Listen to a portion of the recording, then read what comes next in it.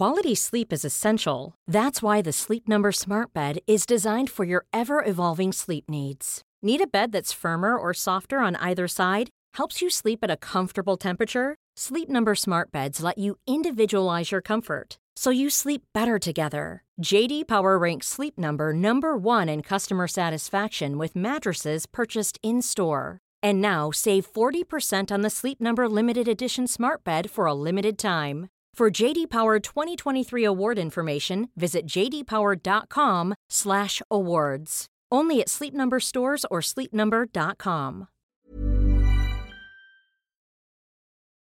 Before the Declaration of Independence was even signed, building had started on Maryland's state legislature. It was there where the Continental Congress ratified the Treaty of Paris, ending the Revolutionary War. A combination of colonial brick and classical columns with just a hint of a dome, that early state house helped to define what American democracy looks like. The classical motifs were meant to link the young country to ancient ideas of democracy and republicanism.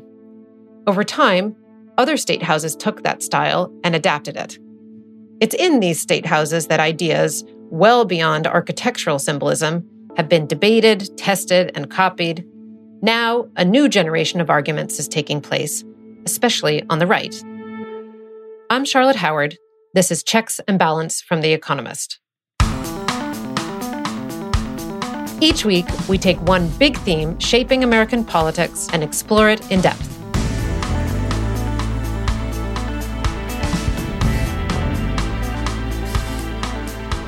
Today, what do state legislatures tell us about the Republican agenda?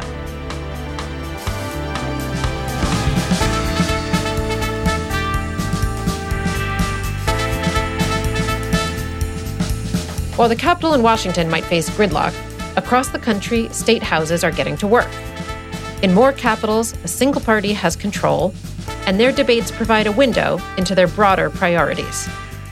For states led by Republicans, dockets are dominated by bills related to abortion, identity, and kids. Is this culture war all-consuming? What will be the impact of these bills? And as the National Party dithers over its agenda, what does action on the state level say about the future of the GOP?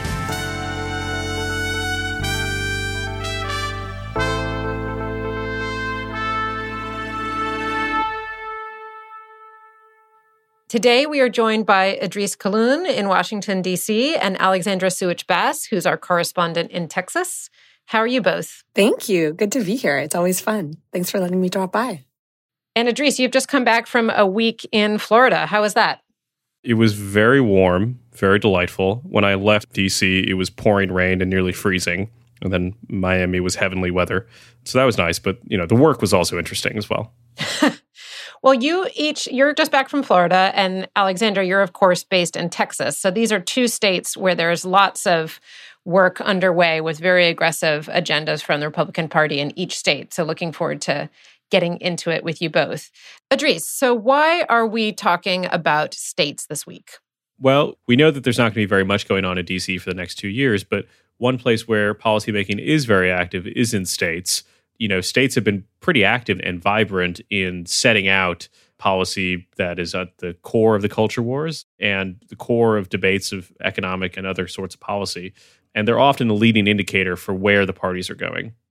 Alexandra, you've been watching state houses for a while. You had a great cover last year about the divergent fortunes of American states and the divergent policies within different states. Why is now a particularly interesting time to look at what states are up to, especially on the Republican side?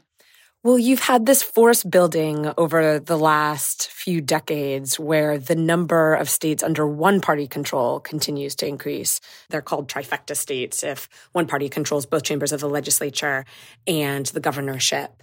And that leads to policies being able to sail through at state legislatures without much political dissent, or at least meaningful opposition. And states are also flush with cash, so they have a lot of decisions to make, and the policies that they choose to prioritize this session will be very meaningful. There are a lot of states now that can have a more bold legislative agenda for the reason you just described. There are 22 states, right, that have this trifecta with Republicans controlling governorship and both houses of the state legislature. And then there are 17 Democratic states that have the same power structure, but with the left leading. And for this episode, we're going to focus mainly on the Republicans. And you live in Texas, so why is Texas particularly interesting? Well, and you talk about architecture of capitals. Texas's is fascinating to see it several feet taller than the U.S. Capitol. So everything is always just bigger. Texans would like to see it as bolder in Texas. But Texas has been the leading red state for the Republican agenda. If you want to understand where the Republican Party is going, a lot of people look to the Lone Star State. And I spoke with Mark Jones, who's a professor at Rice University and a veteran Austin watcher, to ask him how unified the GOP agenda is at the moment. Well, it's been increasingly nationalized, in part because of key actors like Ron DeSantis and Greg Abbott. You see other governors wanting to effectively replicate what they're doing. And what we were seeing increasingly here in Texas is Ron DeSantis does something, and then the Republican Party base, or the most conservative wing of the GOP, then pressures Greg Abbott to do it as well. How much is Texas representing the Republican agenda this legislative session?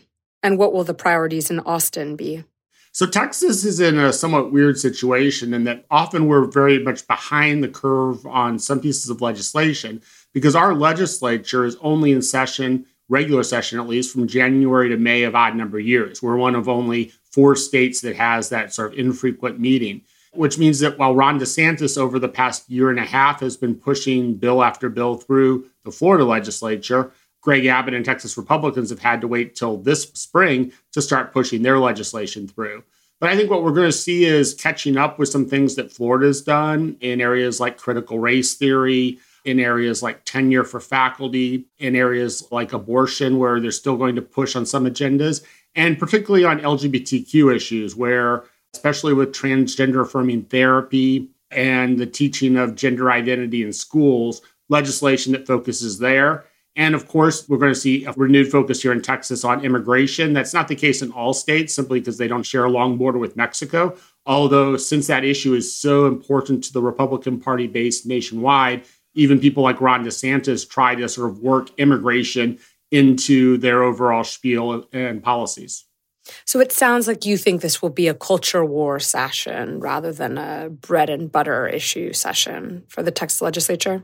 Well, I think in the Texas legislature, that'll be the case. One, Republicans are feeling very confident after the 2022 election. Governor Greg Abbott won by over 10 points in spite of Democrat Beto O'Rourke and his allies spending over $75 million. Republicans saw their number of seats increase in the Texas legislature by a small amount, and they also increased their share of U.S. House seats. So Republicans are feeling really good about their control over the state of Texas. And when that occurs, they tend to focus more on what the base thinks. That is the 1 to 3 million people who vote in the Republican primary, rather than what the general electorate thinks. And when you focus on that group, that's when you tend to focus on the red meat, culture war issues, immigration, school choice. How, in your opinion, does the $33 billion surplus that Texas is enjoying affect the debates about what the priority should be or what the legislature is likely to accomplish? Well, that in some ways, having that extra money frees up the ability to focus on all of these cultural issues or red meat issues for the base, because in a session where, say, the budget was tight, you'd have to spend a lot of political capital deciding who's going to have their resources cut, what you're going to fund, and what you're not going to fund. With a $33 billion surplus, as well as a 26% increase in the amount that can be allocated in the budget compared to the previous biennium, legislators in Austin are flush with money. There's not going to be much discussion of fiscal discipline because at the end of the day, Republicans will be providing a large level of property tax relief to Texas homeowners. And at the same time, they're going to be providing some expenditure items that will allow many constituencies to feel that they're better off, whether it's schools, health, or power, such as more natural gas powered electricity plants to secure the electric grid, more funding for rural law enforcement. I think we're going to see this cycle. School safety will be there. There'll be lots of money for public schools that want to secure grade schools, middle schools, and high schools. But what you're not going to see is, I think, a lot of money for anything related or efforts related to gun control, for instance. In your opinion, looking across different red states, do you think that Texas will remain the most important Republican weather vane, or do you think that that title now belongs to Florida if we want to understand where the Republican agenda is going? I think in the past, you could look mostly at Texas. I think now, given the prominent role that Florida Governor Ron DeSantis is playing in the United States and his presidential bid, we have to increasingly look at Florida because it's DeSantis who has the most incentives to push the envelope to gain the support of Republican primary voters. Because while he's running for president, Greg Abbott really is not. Since we know the first route to that victory is winning the Republican primary, we're going to see DeSantis pushing the envelope a little more than we see Abbott pushing the envelope.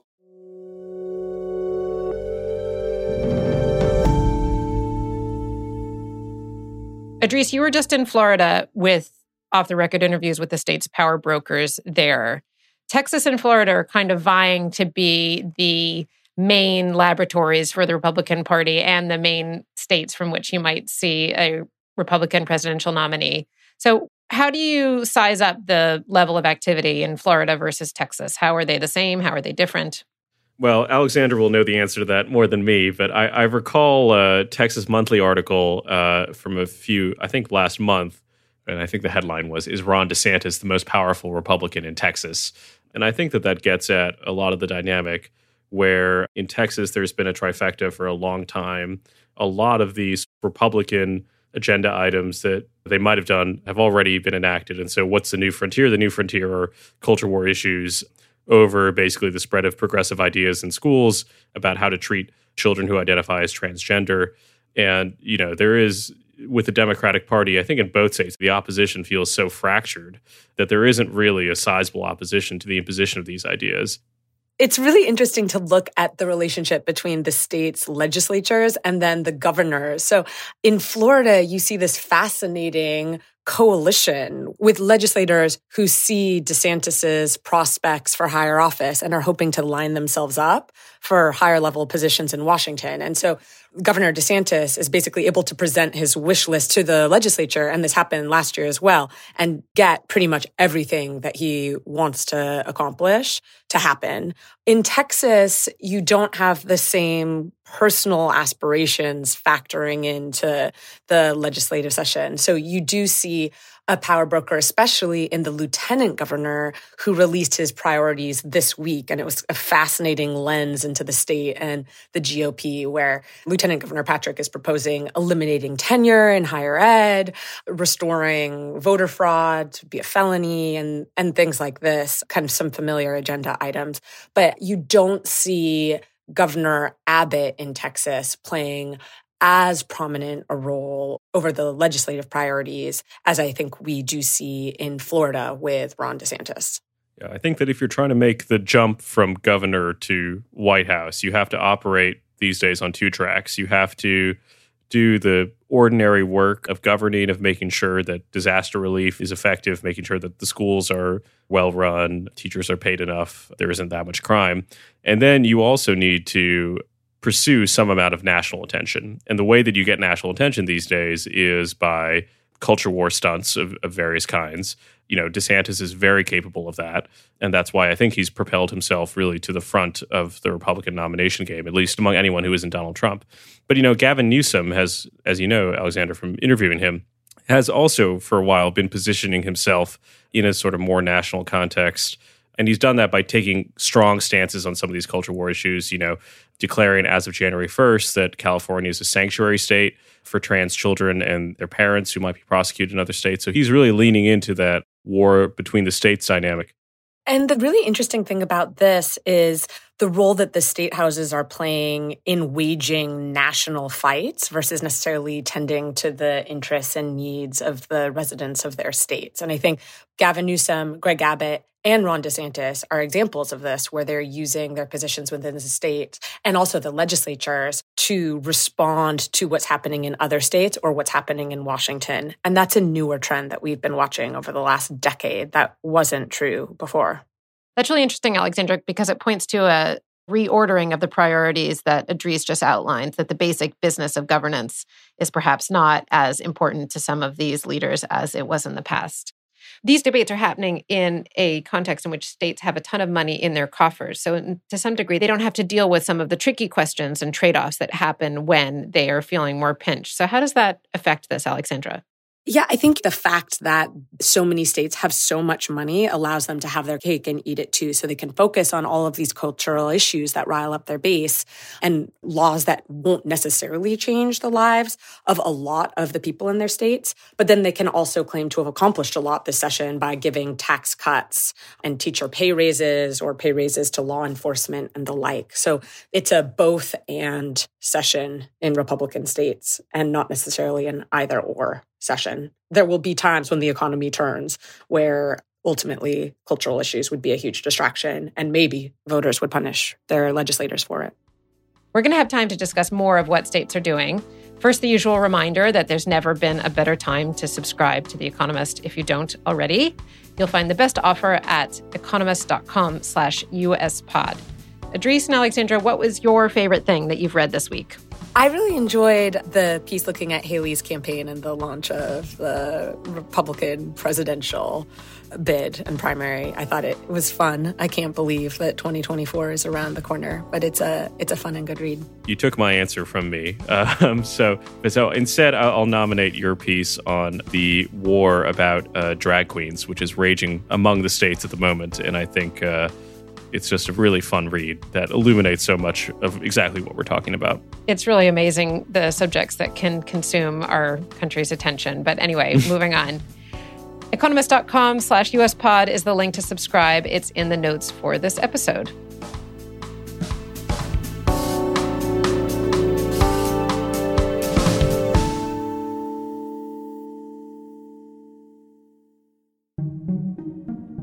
I will be a good president for the environment. I like the great outdoors, sports and fishing. During his presidential campaign in 1988, George H.W. Bush declared himself against new laws to control guns. And frankly, I don't think we need a lot more federal gun control either. I oppose federal gun control. And during his time in the White House, the Capitol was relatively quiet on guns. State houses, however, were another matter. A wave of laws to loosen rules on guns were sweeping through state legislatures. In the 19th century, most states had banned the practice of carrying a concealed weapon. The restrictions were intended to help the West lose its lawless image, and the South crack down on duels. As the governor of Texas, James Stephen Hogg, explained in 1893, the mission of the concealed deadly weapon is murder. To check it is the duty of every self-respecting, law-abiding man.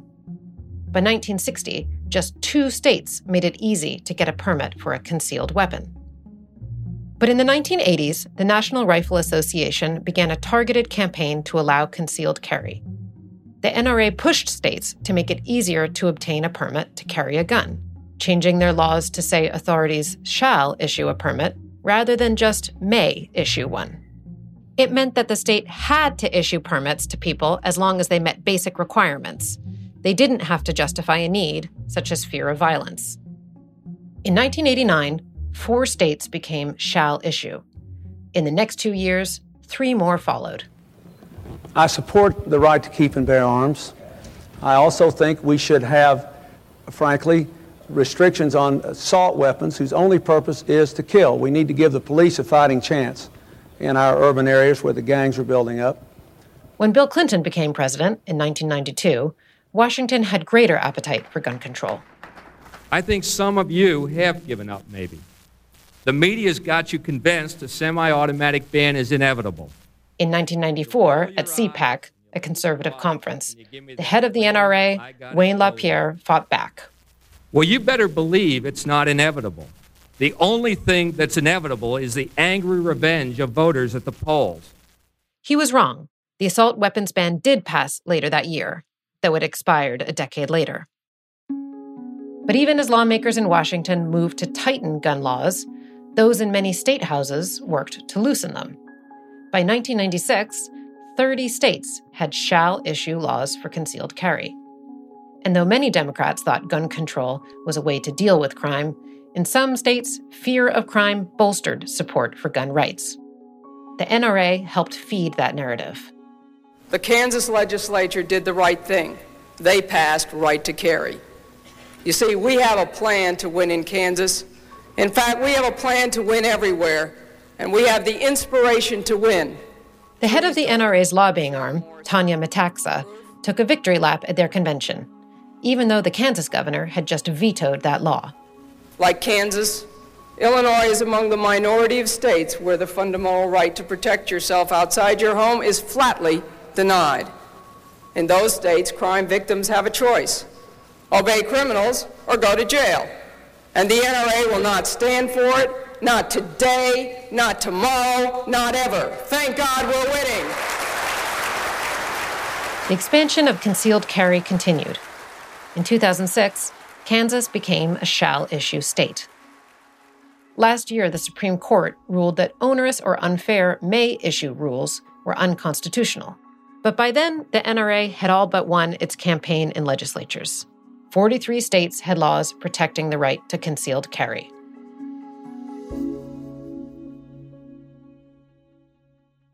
So, Alexandra, you spend a lot of time reporting on guns. In addition to concealed carry, how have you seen other state gun laws evolve in recent years? The shall issue trend is a really interesting window into how certain policies become mainstream. So what you were just describing about shall issue, pushed by the NRA, then continued to the modern day. And we saw a wave of states passing permitless carry laws. This was pushed by the National Rifle Association. Proponents call it constitutional carry, but the idea is that the Second Amendment should allow you to carry a gun with you wherever you go without a permit or training. That a permit and training would infringe on your Second Amendment right. And we've seen Republican state after Republican state embrace this. It's a pretty extreme law to suggest that you shouldn't have to go through training or permitting, but that has become really the de facto law of the land in red states. And you see states that have not had it, like Florida, say, hey, we need to push this because look at what's happening in other Republican states, and they have it. There are two driving forces I'd point to for this trend. One is interest groups like the National Rifle Association pushing this. And then the other is the fear of primary opponents. And so even in Texas, a few years ago, people thought this was too extreme and wouldn't pass in Texas. But then you had a situation where both the governor and lieutenant governor, even the House Speaker, didn't want to come out publicly against it for fear of being primaried by someone who was more supportive of this idea. And so it entered the political mainstream and ultimately passed in Texas, actually surprising many of the proponents or the people who are neutral about it. And the effect of those policies obviously can be quite broad within the states themselves. But one of the things that has been fascinating to watch, not just in this legislative session, but many prior, is the idea of model legislation where you have a particular bill that is crafted in some instances by a think tank or another interest group, and then it gets adopted in one state and more states after that. Idris, can you give some background on this, when this phenomenon began and how it has had ripple effects across states? Well, it's been going on for decades. Years ago, there were a lot of stories about an outfit called ALEC, which is the American Legislative Exchange Council. And that was set up as a conservative-minded organization, which basically created these sorts of model bills. So essentially, for whatever policy, whether it was criminal justice reform or tax rates or on guns, this institution would create a piece of legislation and it would basically call conferences, get state legislators over. And that was one way that you could see similar policy emerge in many states all at once. To some extent, there's worry about whether or not this is nefarious action. Some of this is inevitable, and some of this, if we adopt the sort of laboratories of democracy idea that Justice Brandeis had about America's states and their competitive forms of government, some of this might be desirable, right? So it depends on your sense of whether or not this learning that is happening between states is organic. It is, in some cases, an emulation of what state policymakers see as good policy, or if it's something a little bit more inorganic, where money in politics is influencing, without appropriate guardrails, the adoption of policy that isn't actually to the benefit of citizens of a state.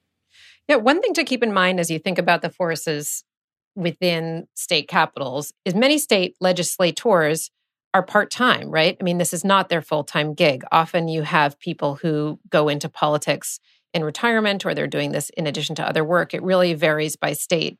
When I was covering the Midwest, one of my favorite meetings to go to was the National Conference of State Legislatures annual event, where you'd have just thousands of people descend in a given conference center, and they would really be almost taking seminars on different topics related to education, related to farm policy, housing. There'd be very kind of wonky sessions for these state legislators, and they'd be discussing these issues and debating them. Alexandra, how much do you think that the structure of who's in state capitals and the way that it may vary from one state to the next, how does that change the ability of outside groups to come in and try to influence the agenda? What do you make of that question of organic versus inorganic?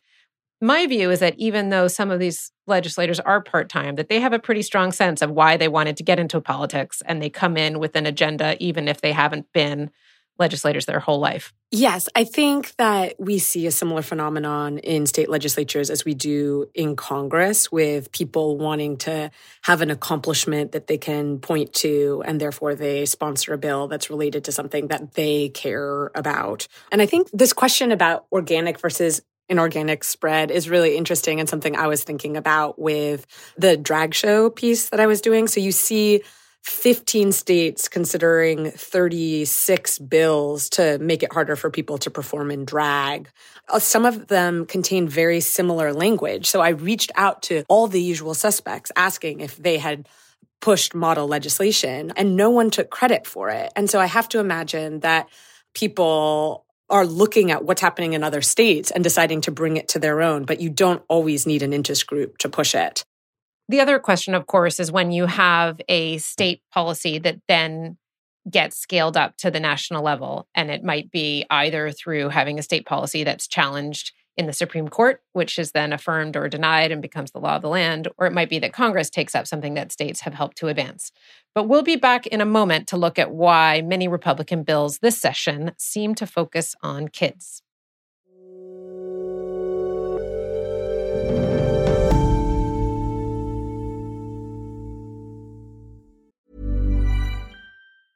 It's that time of the year.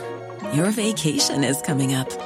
You can already hear the beach waves, feel the warm breeze, relax, and think about work.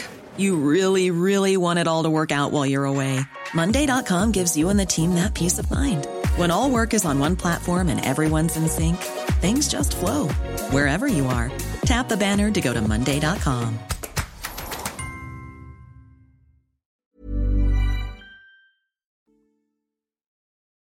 So in state legislatures this year, there are a lot of bills related to kids and culture wars. There are bills related to trans youth. There are those that have to do with critical race theory and don't say gay bills. It feels like kids are very much at the center of culture wars right now. And to get a sense of whether this is a new phenomenon, I spoke to Rick Hess, who heads the education branch of the American Enterprise Institute, a conservative think tank in Washington. I asked him what's behind the growth of these bills focused on kids. There's an old saying that things tend to happen gradually and then all at once. And at some levels, it's true. Some of these debates have been playing out over 30 plus years. When I was training teachers up in Boston, Massachusetts in the 1990s, you were certainly seeing some of the disputes around critical race theory, but it didn't have a lot of sway or purchase. A couple of things have changed. One is over the last 15 or 25 years, this stuff has become more prevalent. It's been supported by major foundations. Major advocacy groups have embraced it. By this stuff, what do you mean? The ideas that travel under the umbrella of critical race theory, for instance. These ideas were there in 1990, but they weren't nearly as ubiquitous as they have become. Second is certainly after the death of Michael Brown in Kansas City, when he was killed by the police, and then during the Trump years, polarization and heated racial debate exploded across the U.S. in all manner of public life, and then certainly after the killing of George Floyd in spring 2020.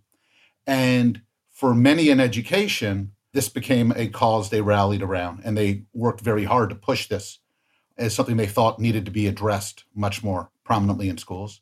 And then the third thing that's gone on is certainly during the COVID pandemic, when schools were closed and parents were watching their kids get educated at the kitchen table, and suddenly they had this very clear window into what was happening in schools, lots of parents saw materials or lessons that they found problematic, that they otherwise would have never paid much attention to. And this confluence has really brought these things to bear.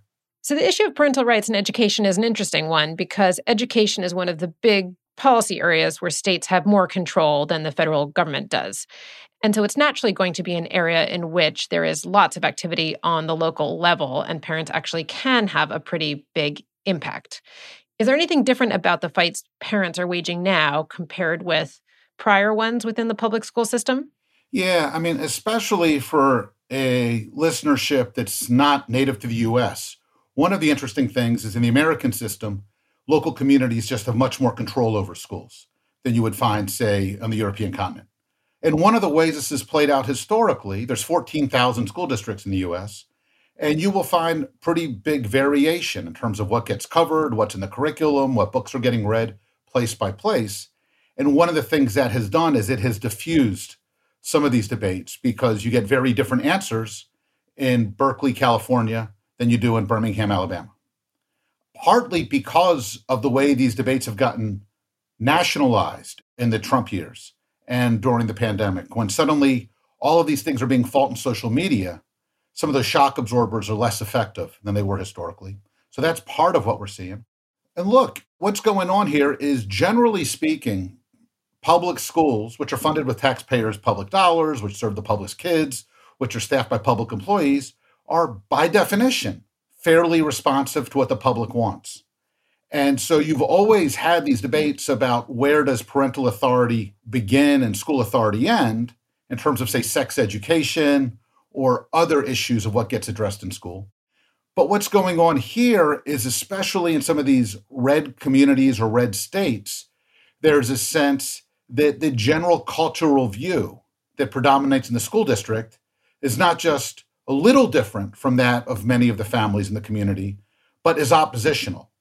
That the public is paying taxes to hire people to teach their kids things which are diametrically opposed to how they understand that the world should operate or what values are important and essential in American values.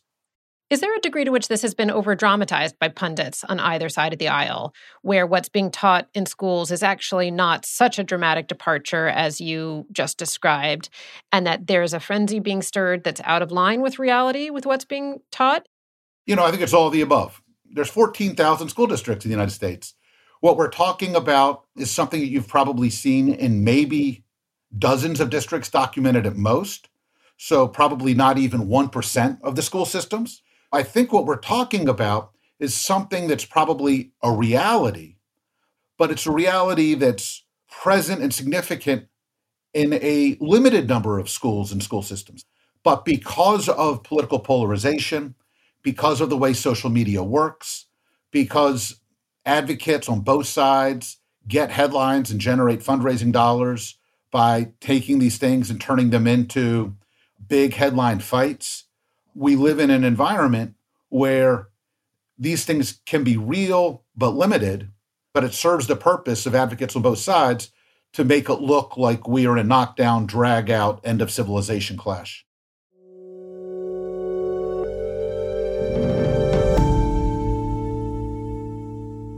One thing I was struck by, Idris, in his answer was the extent to which there can be something underway which is relatively small scale, in a real minority of school districts, but which nonetheless really captures national attention and to which there's a backlash either to stop the practice or to preempt it because people don't want a certain phenomenon to spread to their own school district.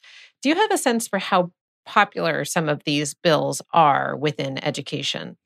Yeah, I think it depends a lot on how you phrase the question because, like you said, a lot of this concern is a bit hypothetical or based on reports of what's happening in other school districts, not necessarily your own kids. So, some polling about whether or not parents would be comfortable with public school teachers providing instruction on sexual orientation or gender identity to kids in elementary school, which was the subject of what's called the Don't Say Gay bill in Florida. It covers kids up to the age of third grade, 27% of parents say that they would be comfortable with teachers talking about those issues at that age. 70% say that they would be opposed to it. If you poll parents about teaching of critical race theory in schools, it consistently polls negatively. But I think that's because the label of critical race theory has done so poorly. Concepts like teaching of racism at some point in schools are certainly quite popular as well. So it depends on what exactly people mean when they say that there is critical race theory in schools and how far gone it is. Alexandra, what's your understanding of that, the degree to which this is really something that has captured broad support within states? So I think it's important to consider why this is being talked about and discussed. And Hess spoke about the role of COVID and parents' familiarity with the content that they or other students are learning about. But this is also really about political strategy and positioning. The lesson that Republicans took from the Virginia gubernatorial race and Glenn Youngkin's successful win there was that this is an animating issue for voters under the banner of parental rights. So I think that's why we're seeing a lot of politicians talk about it. They have interpreted that this will really mobilize their base. And I think that then what's happening in education is also spreading more generally to children's issues. And so we see some of the anti-LGBTQ legislation fall under this. The rhetoric is all around protecting children, whether that's trans children from surgeries or it's, quote unquote, protecting children from drag shows. Republicans have taken the lesson about control, about curriculum, and are broadening it out and have changed the rhetoric around it. I think parents generally don't see schools as the place where kids should be taught the right answers to issues that are being actively debated. I don't see very many saying that the history of racism and the history of Jim Crow ought not to be taught. I think that the issue that we see, in Florida over, for example, the African American Studies curriculum that was put out by the College Board is over the sort of tail end of the curriculum about when we get to the present day and how to think about the Black Lives Matter movement, how to apply queer studies to African American history. Those are areas that I think people recoil at a bit. And I think, we see Republicans don't have a very clear answer to a lot of basic policy questions at the moment on things like free trade, debt, deficit, taxes, health policy. But they are pretty united on this issue. And I think that's partially because they've recognized that opposition to progressive ideas in schools is actually quite popular. Right. I mean, the idea of negative partisanship being a mobilizing force is certainly something we saw on the national level during the Trump years with unprecedented turnout because each side was so concerned about the other. I wonder, though, we're talking about culture wars in states, and for decades, if you were to raise that theme, the main subject of the conversation would be abortion, access to abortion, abortion rights. So we're coming up to almost a year since the Dobbs decision, not quite, which overturned the right to abortion as protected under Roe v. Wade. What are we seeing on the state level in the wake of that ruling? I think it's a really good question. I mean, in states like Texas and other Republican states, you see abortion as basically banned. In Texas, there are no exceptions for rape or incest unless a mother's life is at risk. And I think the abortion debate points to a broader phenomenon, which is informing the GOP's priorities this session, which is that so much of the conservative wish list has now been accomplished already. We see it on abortion, where it's banned in Texas. We see it on guns, with permitless carry being the law of the land. And so low-hanging fruit that was always part of the conservative wish list has been checked off. And I think that's also why we're seeing education be such an area of focus in Texas and elsewhere, because so many of the other social issues and culture war issues have already been accomplished by Republicans. As a wonk who's interested in economic policy, I remain a little bit confused, interested, I don't know, but the idea that you can have a really big national party, one of the two big national parties, and have most of the agenda focused on drag shows and more meaningfully on debates over all kinds of cultural issues within education, but that could be sort of the center of the party, to me, seems not like such a long-lasting strategy. Does that strike you as true, Idris? How long can the Republican Party continue to depend on culture wars as the driving force for its base? I think it can last for a while. I think that, certainly the culture war issues predated Donald Trump, but his takeover of the party really forced a reformation in beliefs on fundamental issues like opinions on free trade, opinions on deficits, opinions on foreign policy, more hawkish on China, more dovish with Russia. And the party has not really grappled with the post-Trump era because it's not post-Trump, right? And so for as long as that confusion remains within the party, the binding force for all the different coalitions, the sort of MAGA diehards, the normal businessman Republicans who are just tired of Trump and want to get on with it, anti-abortion activists, et cetera, the binding force for them that's very potent is opposition to wokeness, opposition to the encroachment of the socialist left. And for as long as that's the case, I think it'll prove to be the most potent binding agent that they have. And I think the reason that we see kids increasingly brought into this is that it just amps up the existential stakes of all of this, and it just heightens the sort of partisan animus and affect. So I think that's one reason why we're seeing the debate moved in the way that we have. Well, we'll see if your prediction is borne out. But first, I get to ask you both quiz questions, which is very exciting for me. So we have established that there's lots of stuff happening within state legislatures, but one thing that perhaps has been less noticed is that legislators choose state symbols that are intended to help foster a state's identity, tourism industry, etc. And last month, a state senator in New Mexico proposed a bill that would recognize America's first official state aroma.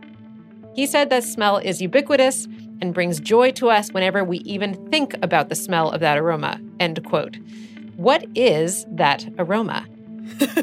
I'm assuming it wasn't marijuana. I was going to guess pine. Probably something like mesquite. It is green chilies roasting. The bill has so far made it through 2 committees and is headed to the state Senate. New Mexico produced more than 3/5, more than 60% of the U.S. chili pepper crop in 2021. And if passed, the new state aroma will join the New Mexico official state question, quote unquote, red or green, referring to chilies when ordering food. So are these poblanos or jalapenos or serranos or what are they? I don't know, Idris. You're not allowed to ask me questions. Do not turn the tables on me in this way. Yeah. It's not happening. No, shutting you down. On to question 2. We all have 0 points. We all have 0 points. There's no way that I, as the quizmaster, am going to get 0 points as the questioner. I just refuse to accept that as a construct.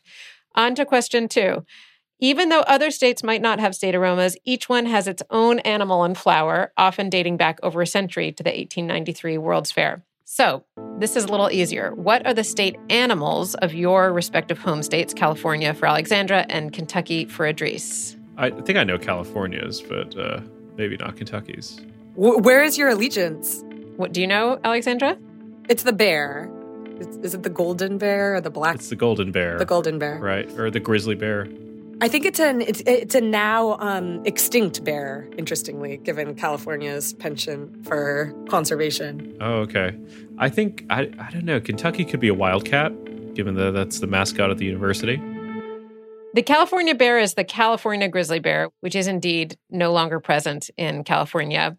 Kentucky has a problem with decisions when it comes to state animals. Apparently, the state animals include the Kentucky spotted bass, so a state fish, the thoroughbred, the honeybee or an eastern gray squirrel, as well as the cardinal for the state bird. There are all kinds of different state creatures that Kentucky has claimed as its own. But no wildcats. No wildcats. Okay. Okay, and then the respective official dances of your home states are, I'll put you out of your misery, West Coast swing and clogging. Clogging. Idris, no doubt you did lots of clogging as a youth in Kentucky. Great. I want to see clogging. I want to see some clogging underway. So I'll note that was 1 point for Alexandra, maybe half a point for Idris for saying the California bear, and then just 0. Zeros all around. Zeros for you. Nope. Infinite points for me.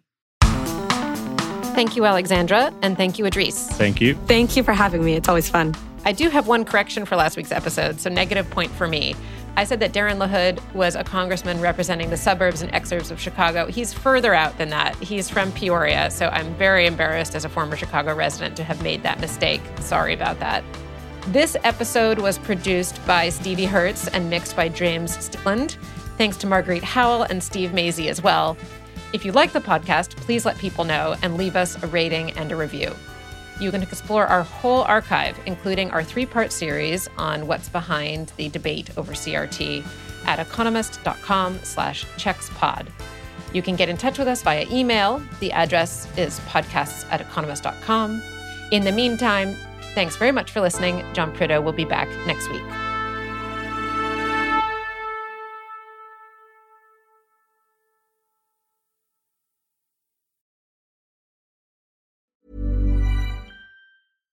When you make decisions for your company, you look for the no-brainers. And if you have a lot of mailing to do, Stamps.com is the ultimate no-brainer. It streamlines your processes to make your business more efficient, which makes you less busy. Mail checks, invoices, legal documents, and everything you need to keep your business running with Stamps.com. Seamlessly connect with every major marketplace and shopping cart. Schedule package pickups and see your cheapest and fastest shipping options from different carriers, with rates up to 89% off USPS and UPS rates. And with the Stamps.com mobile app, you can take care of mailing and shipping wherever you are. Make the same no-brainer decision as over 1 million other businesses with Stamps.com. Sign up with code PROGRAM for a 4-week trial, plus free postage and a free digital scale. No long-term commitments or contracts. That's Stamps.com. Code PROGRAM.